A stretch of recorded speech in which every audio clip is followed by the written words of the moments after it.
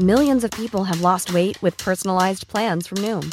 Like Evan, who can't stand salads and still lost 50 pounds. Salads generally for most people are the easy button, right? For me, that wasn't an option. I never really was a salad guy. That's just not who I am. But Noom worked for me. Get your personalized plan today at Noom.com. Real Noom user compensated to provide their story. In 4 weeks, the typical Noom user can expect to lose 1 to 2 pounds per week. Individual results may vary. Hiring for your small business? If you're not looking for professionals on LinkedIn, you're looking in the wrong place. That's like looking for your car keys in a fish tank. LinkedIn helps you hire professionals you can't find anywhere else, even those who aren't actively searching for a new job but might be open to the perfect role. In a given month, over 70% of LinkedIn users don't even visit other leading job sites. So start looking in the right place. With LinkedIn, you can hire professionals like a professional. Post your free job on linkedin.com/people today. Hey, it's Paige DeSorbo from Giggly Squad. High quality fashion without the price tag. Say hello to Quince.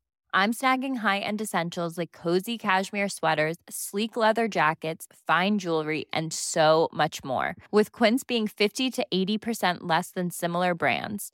And they partner with factories that prioritize safe, ethical, and responsible manufacturing. I love that. Luxury quality within reach. Go to quince.com/style to get free shipping and 365-day returns on your next order. Quince.com/style.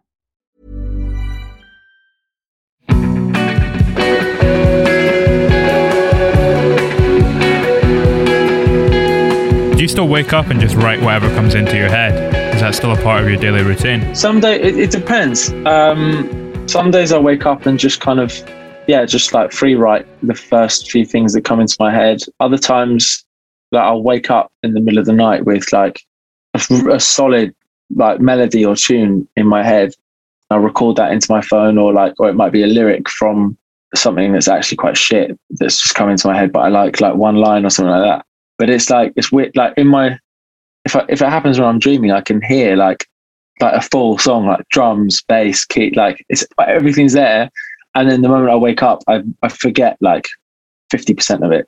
And then I'm like, okay, try and work out what I was hearing. Is there a pattern in what half you remember, or is it just completely random? No, if there is, I haven't picked up the pattern yet.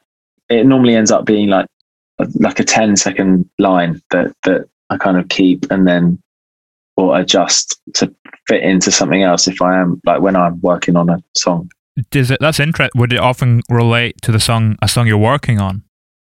No, I wouldn't say they are like specifically, but I can often find ways to make lyrics work by changing one or two words or. Yeah. Do you still use Headspace every day as well? Not as much as I'd like to.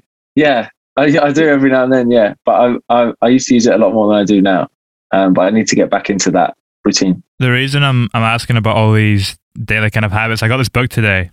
I've got it here. People can't see this. You can see it. Daily Rituals. Yeah. So it's like 100 creatives like Picasso, Beethoven, all that kind of jazz. And it looks into their kind of daily routines and the things they would do every day to channel their creativity. Sick.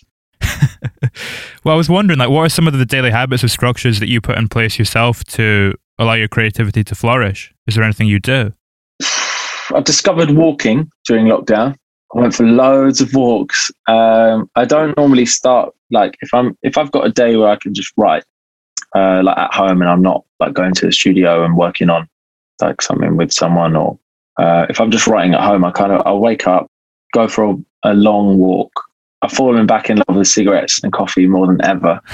So I'll have a few coffees and a few cigarettes. And yeah, I just go for these long walks and always bring my notepad and pen. It comes with me wherever I go. I end up coming back with sometimes it's like one or two lines. Sometimes I've filled 3 pages of stuff. Yeah, it just depends on the day. But I don't really force anything. That I have these periods of time where I'm like, I'll write like 10 tunes in the space of 2-3 months, and they're like kind of pretty much done. And then I'll go through like 1 or 2 months where I just haven't written anything. But I don't like try and write anything. I just don't. It's like I don't want to, or I don't just naturally do it. So yeah, I think I don't force anything. I just kind of go for a walk and see what happens. Would you still go for a walk in that 1 or 2 months when you're not writing? Yeah, I would. Yeah, but probably less so, because I it's not like I'm going to go for a walk and write, which is the main reason I get up early and go like for a big old walk. How far are we talking? Do you know what? I've been walking around like the whole of Richmond Park during lockdown, which takes about 3-4 hours.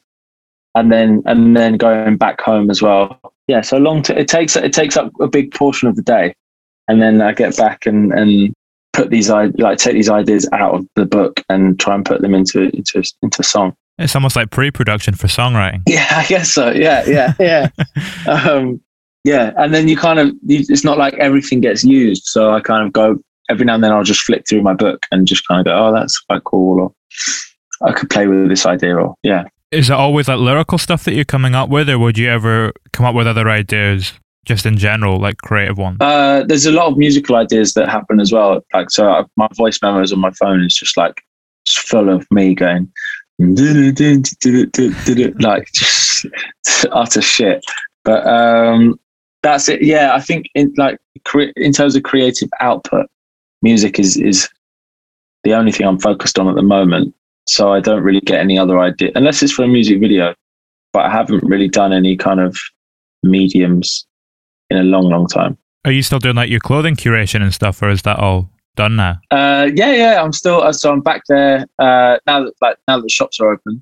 I still work with my mate as a buyer, which is quite nice. And choose the clothes for the store for the next 8 months and stuff like that. Or it's done like seasonal. So we're just about to start buying the spring, summer stuff for next year. So you do like a year in advance? Yeah, pretty much. And then I'm just about to start a vintage collection for either for sale or for because some of the pieces are quite obscure. So I'm trying to set up like a vintage collection that people can borrow and stuff for shoots and stuff like that. But yeah, there's more of that to come. But I'd love to link that up with my merch and provide something that's more sustainable than getting t-shirts made in fucking Indonesia. When you say more obscure, what sort of stuff we're talking? Oh, like for example, I've got this Mad Sniper's jacket that looks like something out of Mad Max. It's got almost like rubber tires on the elbows for when obviously a sniper would just be lying down for 8 hours. Yeah, so it's it's mad. Very practical. Yeah.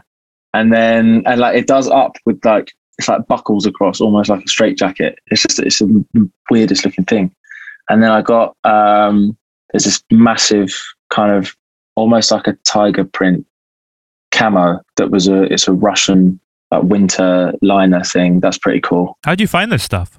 I just find it all online, or in it's either online or in some kind of hotspot vintage shops in either Brick Lane or Margate or Hastings. Yeah, that's something I love to do when I've got a bit of free time. Is I'll go to a town that's got some decent antique shops and vintage shops with my girlfriend. The Kensington Market's a good one as well. And you just have stuff that people have had for years that are just the most bizarre pieces of clothing that I think are really cool. If you could put them in kind of in a contrast space, you'd never see someone wearing that sniper jacket I mentioned on the tube, that kind of thing. Bringing those things to contemporary life is something that I think is quite a cool idea. Just creating that juxtaposition. Yeah. I think that comes through in some of my songs as well. I was thinking about this the other day. I was I think over time I've realized that even if the song is a happy feeling tune, my lyrics are always just negative. Yeah. I don't know what it is, man. It's a little bit harder to write from a happy place. I think so. Yeah. Particularly motivating. Yeah. If you're happy, you've got nothing to get off your chest. You were saying as well that you'll quite often go to antique shops. Are you just into vintage clothing, or do you like other kind of antiquities and vintage stuff? I got into taxidermy. I'm really into taxidermy at one point. And I started doing it myself. And then I kind of thought, I kind of started... A little bit Norman Bates. Yeah, I kind of, started second guessing it a bit. But yeah, that was something I was kind of collecting for a while. Like I got one of those two-headed duckling things that people were making and stuff like that. And then I did... Wait, hold on. Two-headed duckling? Yeah. I don't know. I don't think they're real. I think they're like some taxidermist has just been doing them. I don't know, man. Wait, so they take two ducks that have been taxidermist and they take the head off of one and put it onto the other one so it's got two heads? I think so. And I'd like to think it's all been done ethically. I'm sure it has. Who in their right mind is going to start killing ducklings out there? I don't think that's going to happen. I'd hope not anyway. Yeah. But yeah, so I was really into that at one point, and now obviously I'm not. I don't know. I wouldn't say I'm like into antiques, but if there's something old and really bizarre, I'm going to want to buy it and keep it for something. What are you into at the moment? Because every interview I was reading with you, you seem to have a different kind of thing every few months that you're obsessed with it. That's really grabbing your attention. Yeah, that sounds right. I don't know. I find I get really fixated on something, and just that's all I think about. What am I fixated on at the moment? I don't know, man. I think I've been so focused on getting as much material together as I can for the last 6 to 8 months that I haven't really had any time for anything else. Also, we've been in lockdown, so I don't think I've really had the opportunity to go out and discover anything. I'm just enjoying pubs being open at the moment. Yeah. It's interesting what you're saying though about lockdown, and you haven't had the opportunity to discover stuff. So when you get one of these obsessions, is it very much just something you would stumble across in the real world and then go in the rabbit hole? Yeah, it's normally something like I'd see in a market or in a shop, or have a conversation with someone about. I don't really talk to anyone when I'm at home. So I only talk to people when I'm with them, really. So yeah, it's normally these things stem from a conversation to turn into this obsession. Is that curiosity and your creativity? Are they coming from the same place, or are they different places? Maybe. I try to use songwriting as a form of escapism. So I'm very much of the belief that, you can write about whatever you want to write about and be whatever kind of character you want to be in your song. So maybe it's just another kind of escapism thing, or moving on to the next thing, or being something else, or yeah. What other traits kind of feel essential to creativity for you, other than curiosity? I think being able to understand how you're feeling at that time. I think it's hard to write a song with any kind of meaning if you're not necessarily feeling something. If you're not feeling happy, or you're not feeling sad, or you're not feeling feeling nothing, or just quite content, or then there's nothing. You've got nothing to write about. You have to be thinking about something, or have something bothering you, or have something that's really making you happy. And you have to know that, and you have to know when you're feeling that way, and understand what it is that's making you feel like that. I think being in tune with your emotions is important, whether you can change them or not, but just recognizing them. Do you feel like you can change them? Do you have more control once you get that level of understanding over them? I think it's easier to understand how you're feeling and then make it worse, on purpose. People that are sad will listen to sad music, whereas it's normally a friend of theirs that's saying, right, come on, put this song on, let's go. Do you know what I mean? Have you ever been sad and just listened to a really sad album and made it stick on Elliott Smith? Yeah. You just make yourself feel so much worse. Or you watch a really sad film. I don't know. There's I kind of like it. Yeah, wallowing in it a little bit. Yeah. You deserve it. Everyone deserves it. If you feel like that, just embrace it, good or bad. But yeah, I think that's more of a likely outcome, is someone working at recognizing how they feel and exacerbating it, rather than recognizing how they feel and trying to change it or feel the opposite. I also think, although you're saying it makes you feel worse maybe doing that, I think in the long run it's probably better, because if you just wallow in it and let it pass, if you try and fight it, often it can end up going on longer. Yeah. Because you kind of get that frustration and it starts being a tussle. Yeah. I completely agree. Let it out. People that suppress everything and keep a brave face and never I don't know, like never shed a tear and stuff like that. They're like, that's a ticking time bomb, man. It's interesting what we were saying there about, listening to someone else's music as a way of wallowing in emotions. I don't like the word wallowing. It's a little bit negative. You know what I mean, though? Yeah. No, it's a great word. But if you're making music when you're in a really deep emotional state, does it kind of amplify it further, whatever you're feeling? In the initial process, yeah. Like in the initial writing process. And then I think when I start to focus on production a bit more, I'm less thinking about the song itself and more kind of what kind of zone I want it to be in. And then once I'm out of that process and I'm happy with the tune, that's when I'll like get back to that kind of just listening to it and feeling something from it again. I listen to my own music like when they're demos all the time. And then the moment I know that it's going to end up on a project, or it's like, I'm putting this song out, I never listen to it. I never listen to my music that's like, I've put out. I don't know. I think it's because I'm never 100% happy with like, there's always or not that I'm not happy, but it's like, there's always another option that could have been chosen here or there. So it's like, and I'm just so indecisive that I'm like, okay, this is the final version. This is the only one that's out. And that's so I've done that now. I'll put that to bed. And then I'll listen to 20 tunes that may never get released. Say by the time you get to listen to it for the 30th time or whatever, a specific demo, do you notice new things, or is a point where it kind of levels off? I either get ideas from it and I'm like, okay, I'll change this or get rid of that, or I love this, or actually I hate that, or I just enjoy listening to it and feeling the tune. Do you remember the moment when you started thinking about music in a way that it went beyond simply listening to it and it became this deeper thing for you? Ever since learning the guitar, I've always wanted to be a performing musician. So I started learning when I was 10, and then like I would dream about playing like Jimi Hendrix. My first guitar teacher like got me into Hendrix, and I was like, okay, this is like, started watching videos of Jimi Hendrix, and I was like, that is what I want to do.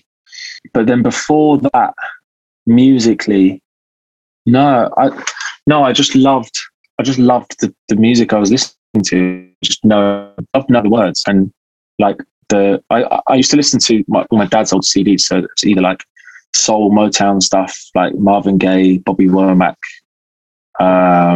Isaac Hayes. It was all either that stuff or his like punk CD collection, which was like the Stranglers and Iggy Pop and the Clash, and then like kind of Talking Head stuff as well.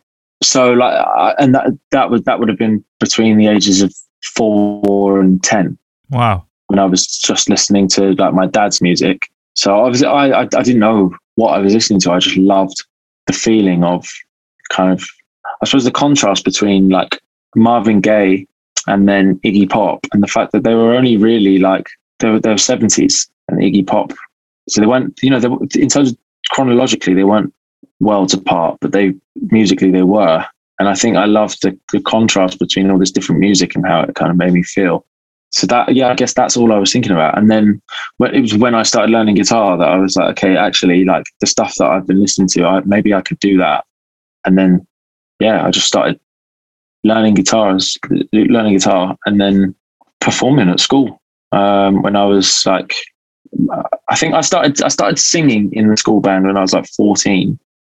And that was something I didn't really think about. But I had my mate was a singer in the school band, and then he left the school. And for me at the time, it wasn't like, what am I going to do? Like, how am I going to sing, or who's going to sing? I just kind of thought, well, someone's got to do it. So I'll just sing it, I guess. And then I just started doing that. So I never, in that sense, in terms of like being a singer, I never really thought about it, but I knew I always wanted to be a performing artist or be a musician. I think maybe that's why I don't consider myself a singer. But I'd like to think I'm much just like an artist rather than a singer, a performing singer.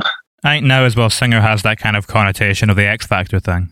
Well, yeah, I think that, they fucked it for us. Yeah, like the voice and stuff like that. Like, yeah. And, but also, like, I've met a few people that were on The Voice like years ago at jam sessions in London and stuff that I used to go to. And they are all like, they never really wrote their own music. They'd all do like function gigs or like covers gigs. And so they were just singers rather than like creating something. It's a weird line, because you look at someone like, Little Mix obviously came to the X Factor, and then we're kind of in a similar position where they didn't write their own stuff, but then they pick up the Brit Award. Yeah, I was like, it's like you don't quite know how to frame it in your mind, because on the one hand, it's like, yeah, it's good that it's the first kind of female act winning that award, but at the same time, they don't write their own stuff. There's someone like Celeste, for example. Well, yeah, would have been a better choice. 100%. Like, there are so many other female artists that like should have got that. But I mean, the Brits is like, it's basically who sold the most awards, isn't it? It's like, yeah, who's got the highest numbers. It's a load of shit. I'd say the best the best awards shows at the award ceremonies out there. Like, I reckon the Mercury Prize is the one. Like, it's always, the winner is always something controversial. It's always like, they always have a weird one in there as well. Like, and when I say weird, I mean they always throw one in that's slightly more standard and kind of mainstream, which is a bit confusing too. Yeah. But there's always a huge group of people that go, oh yeah, they definitely should have won that Mercury Prize. And then there's always a huge group of people that are like, oh, that was the wrong decision and stuff. But it's always music that is definitely of a thing. It's not like music in its lowest common denominator that's just there to please everyone. It's controversial and it's subjective and it's very individual voices always get nominated. Yeah, exactly. You know what I mean? Yeah. It's interesting that you kind of mentioned a while back the CDs that you found, your dad's CDs that you kind of listened to and read through. And it's interesting that we can still see that influence in your music today, particularly with the soul stuff. You still see that coming through. Like, we always seem to be drawn back to these childhood influences, and the first thing we became attracted to. What is that? Why do you think that is, that we're always, even though it was 20 years ago, you still come back to that in your music today? I think that happens to me for two reasons. I think I was in a band for a long time, and that was like indie rock. So I felt like at that time I was just doing music that I was interested at the time. I wasn't really doing the music that I grew up on, or like the music that is actually kind of ingrained in me and is the music that taught me music. So I feel like I'm doing more of a soul route now, because it's been suppressed for so long. But I'm a very nostalgic person anyway. I have temporal lobe epilepsy, which is it's all memory based. So I get these kind of episodes of like really heavy deja vu or nostalgic episodes that kind of make me have a simple partial seizure, or it's like an overwhelming feeling that is either a memory or something that I think happened, or may or may not have happened to me, that kind of can either like stop me in my tracks or like make me kind of collapse. So yeah, I think memory is something that I'm always kind of drawn to. And then in my music, in my songwriting, I'm always kind of taking the memory and playing on it, or like making a story from an emotion that I remember, or like a moment that I remember. Do you kind of just would you ever translate a memory completely directly, or do you kind of take inspiration from it and maybe accentuate it a little bit and twist it to make it more suitable for what you want it to say? I'd say it's more of a taking inspiration from a memory and making it something more interesting, putting a spin on it to make a good story. Like a rumor? Yeah, I guess so. Yeah. I guess that kind of brings us to Smoke Without Fire. Yeah, for sure. It's that was a song about people just chatting shit.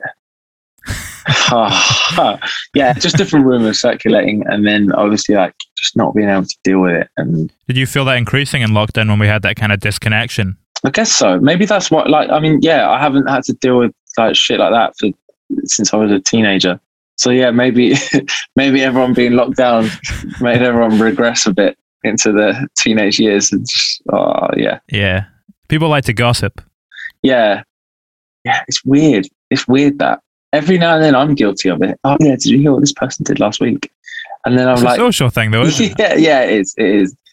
I think everyone likes to be in the know. Everyone likes to be part of the club of like knowing what's happened. But yeah, but when it happens about you, it's just, it's never funny. just not acceptable. It's irritating, yeah. See the vocal sample at the start of that, when you bring in the vocal with the kind of effects on it? Well, the ooh, ooh.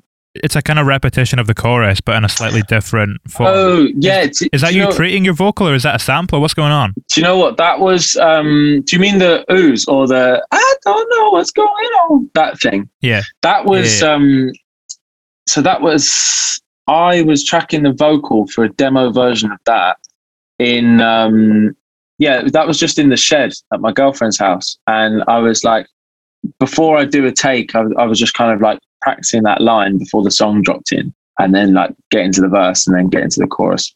Then listening back, but I think because I did it quite far away from the mic, so it sounded like a kind of like a room mic passing thing. I thought, oh, actually, that's quite cool. Like, I'd like to keep that in the song. So we kept that from the demo vocal. We kept that in there. But I don't think, as far as I can remember, it's not massively manipulated. It's just recorded in a really shitty environment that's made it sound really cool. It's fun to play around with flaws in that way. Yeah. I'm using like broken stuff all the time in recordings because it just sounds like, so when you catch it at the right time and in the right moment, it's like, okay, that's made the song. Like I did a tune I was writing with Benny Giles a few weeks ago, he's a producer who's just done played a massive part in Leanne La Havas's last album as a producer. So we're working on this tune, and I had this riff that I wanted to put in the intro and in the choruses.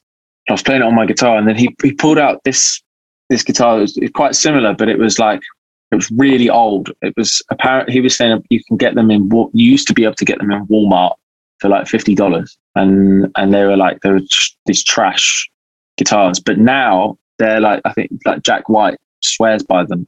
Like he uses them all the time, and now they're worth like $5,000 and shit like that. But so I was using that, and it sounded broken.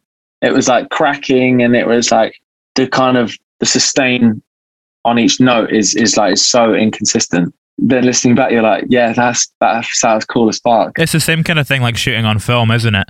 All these kind of slightly, or VHS, these slightly distorted mediums, but there's something cool about them. Yeah. It's funny how people have come back to VHS and film when it's like the clarity is just not, it's not like 4K or like anything like that. But I think people will always be drawn to things in their original form or their early forms because they're often a lot more hands-on, and they actually require a lot more skill to use and make right. I guess as well the fact that it's like a practical thing, it's a physical thing, when everything now feels so digitized and not really present. People want like something that's like would have been on a videotape, for instance. Yeah. Like physical film. Yeah, like you can film anything on your phone, and it's like, and there's nothing special about that. But having to get a camera, put a tape in it, get it right, get the lighting right, get the focus right, and it's like. Have you ever recorded the tape? No, I haven't. I'd love to, but I've never had the opportunity. I haven't had the opportunity yet. If you're recording on digital stuff, will you set down limitations like that to kind of box yourself in a little bit so that creativity can flourish? What do you mean by like box it in, kind of? Maybe that wasn't the right phrase, but like what we were saying about how there's a certain restriction to shooting on film, like you need a certain light and you need a certain ISO, whatever. Are there ways that you can kind of replicate that musically? Because people will be more creative with a film camera if they have restrictions, if you know what I mean. Yeah. I think it depends on like, I've become a lot more collaborative in the way that I've been working recently, and I've been working with loads of different producers to get just different flares on my songs and stuff like that. So I've noticed a huge difference in like the productivity of a day when I've had some sessions where I'm working with a producer that's like, okay, like we're only going to use sounds from the instruments I've got in the room. So, and they'll often have like amazing keyboards, and they'll have like 6 of them, and like guitars and amps and pedals and like different percussive instruments and stuff like that. And all of that's like really kind of organic, and it makes you think a lot more about what you're doing. And then there are other producers that kind of, it's all very much working on their laptop with a MIDI keyboard and a few other bits. And it's like from there, obviously you've got you've got an entire universe of plugins and effects and sounds and digital instruments that you can use, and you can do anything you want to do. And it takes a lot longer to find the right sound and find what you're looking for that way than limiting yourself to the room that you're in and the instruments that you have, and focusing on the sounds you can get from those in the room. How would that actually affect the song itself? Like when you set those limitations down, what shape are you kind of taking it into the studio in? And then how does it change it once you put those restrictions in place? I think it depends. Sometimes I walk in with a song like ready to go, especially if I've never worked with this producer before. I tend to walk in with a tune that I've written and be like, okay, this is the song. Like let's get it sounding like this other song of mine, or let's get it sounding like this tune or whatever. And then from there, if we've gone along or like, yeah, the session's gone well, then I'm like kind of open to writing from scratch with other musicians. But I definitely prefer to just like shut myself off and write the skeleton of this tune myself, and then focus on the instrumentation with different producers. What did the skeleton of something like Concrete look like? Because that really explodes once that saxophone comes in. Was that something that was already kind of an idea that was permeating around your brain in the early stages? No, not at all. That was just chords and melody. Let me try and I might have it as a voice note. No, let me try. No, do you know what? This is going to take me fucking ages. That's what you say. How many voice notes have you got on the phone? Like, literally, it goes back to like 2018. I'm gonna try and land on something, and if it's not that, then I'll find it and I'll send it to you if I find it. Was that the thing? Nope, not that.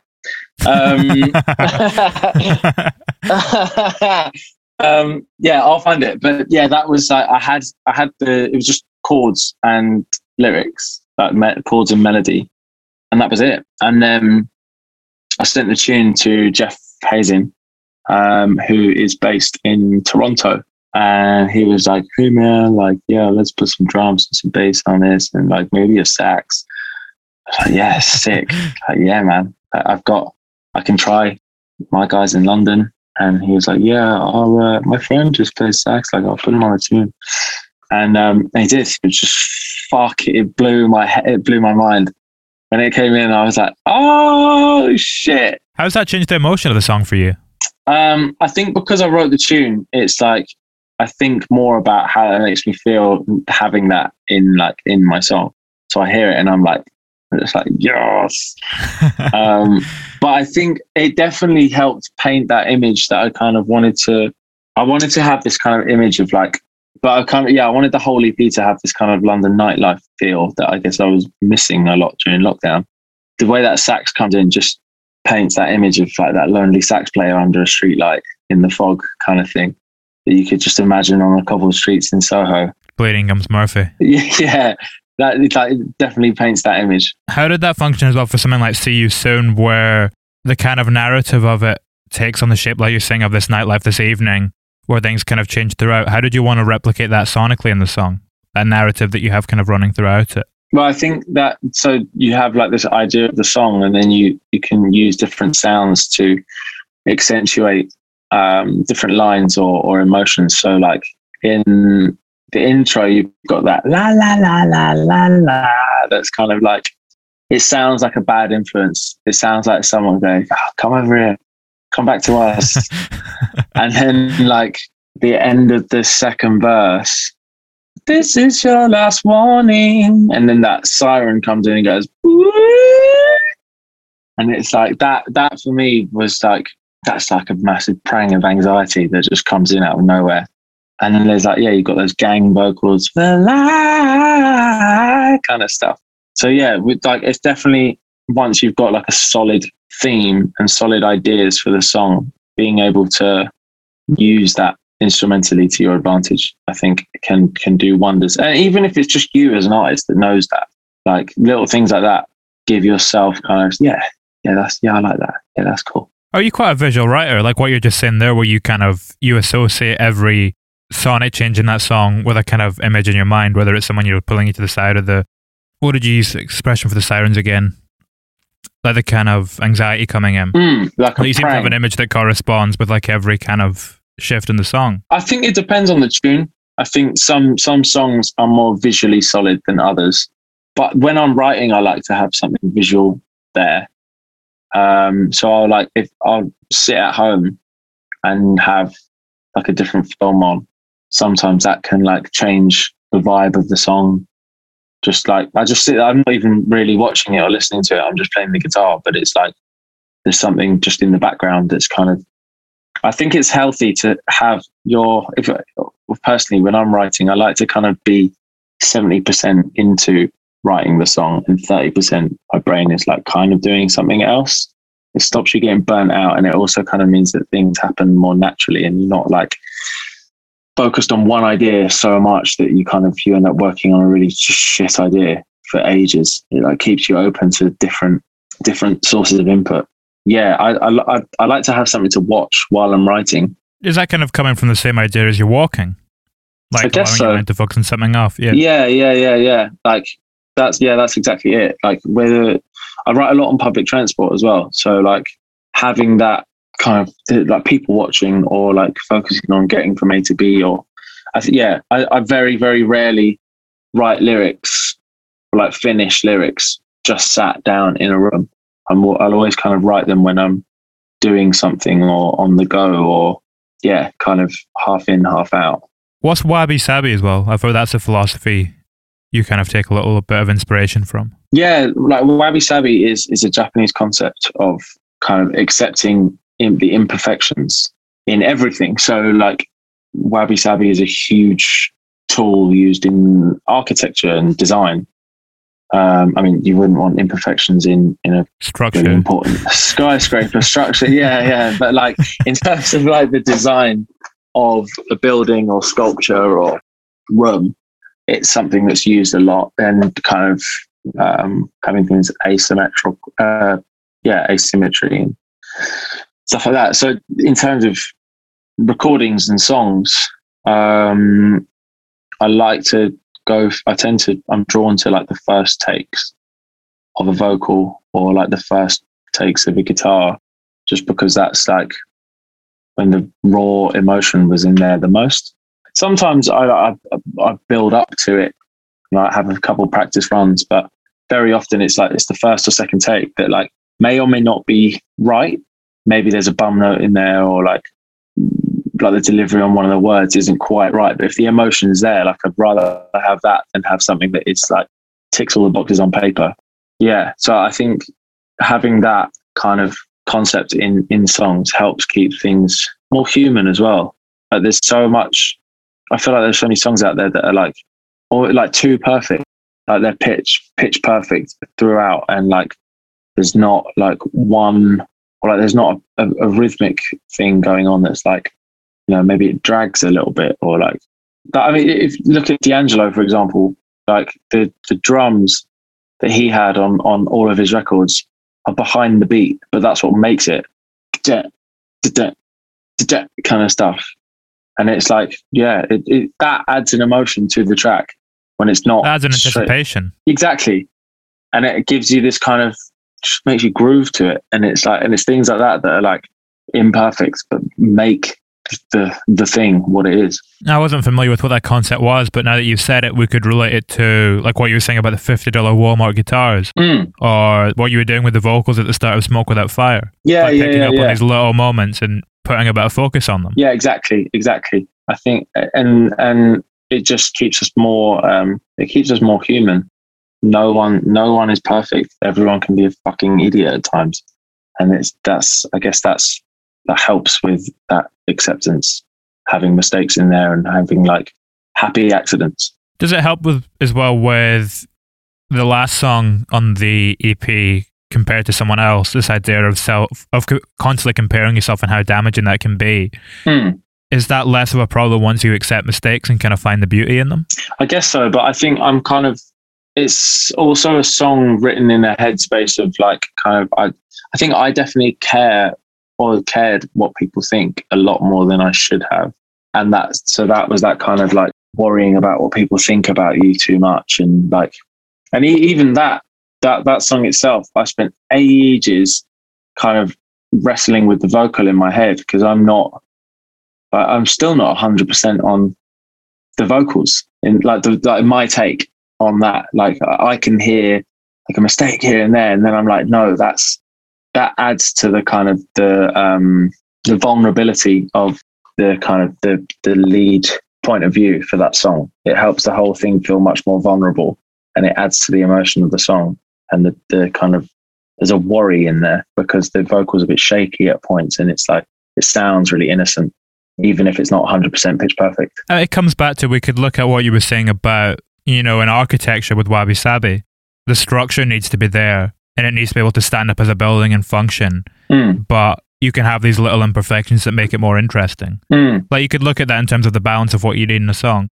Like you can't throw in too many mistakes, but if you just do it slightly, it can improve it and strengthen it. But I think that's the difference. Like that's where you have the boundaries between songwriting and production. Is like you have the structure or the skeleton of any song is how good it is if someone were to just play it on a guitar and sing it, or play it on a piano and sing it.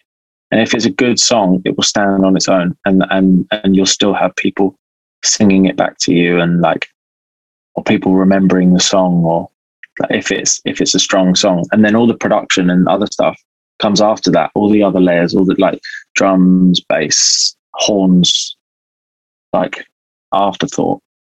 But the having that original structure and the bare bones of the song, having them as strong as they can be, is in my opinion the most important. With what you were saying as well about maybe once upon a time caring too much about what people thought of you, is that what drew you to the Sean Scully monologue on the last EP, and him kind of speaking out against self-doubt?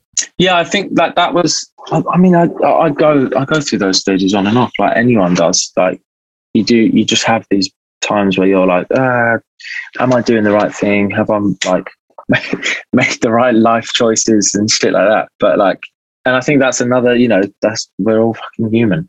Yeah, there's definitely a link between those two songs and the Scully intro, and compared to someone else. Yeah. At what point after you heard that monologue did you notice the musicality of his voice? Is that something you pick up on straight away, or is it something that comes with time?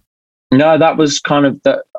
I heard his voice in that documentary, and I just like, none of my mates are particularly into Sean Scully or had heard of him really, even though he's kind of been around for ages. I just wanted people to hear what he had to say. So I heard him say it and recorded it. I started writing this thing in the studio that was just that dun, dun, dun, that chord sequence. And I didn't really I knew that the chord sequence was a bit obscure to have as a song with like in a proper structure, but I really loved the way it just revolved around in itself. So I got Misha and Lawrence in to come and do the horns and stuff. And then knowing that was kind of an instrumental thing, I thought, okay, well, how about having it as like an intro and having Sean Scully on there? And then I kind of wrote that little verse at the end that's like an interpretation of the message that he was saying. How does Bukowski influence you as well? But we're talking about artists that kind of inspire you. A lot of those writers, like Bukowski was a little bit earlier, obviously, than the rest of the Beat generation and Kerouac and stuff. But I think I discovered an interest in them because they just made me care less about what people think, and care less about having a solid income and having security around you, and actually just focusing on things that you want to do, and focus on your art, and focus on being creative, and focus on, like, they're all so much in the now, in the present. Like, none of their books are really, I mean, they're all semi-autobiographical, literally, but they're not, in terms of the writings themselves, they're not that reflective. They're very much like, now I'm working here, and now I'm getting pissed. Now I'm doing this. Do you know what I mean? It's like, it's very in the present. And I think that's what I liked about Bukowski, and that's what I like about other Beat generation writers, is it's kind of, it like Headspace. It brings you back in the room and it puts you in the now. But I find it kind of helps me focus on the now and like not care about it makes me care about the right things and stop caring about shit that doesn't matter.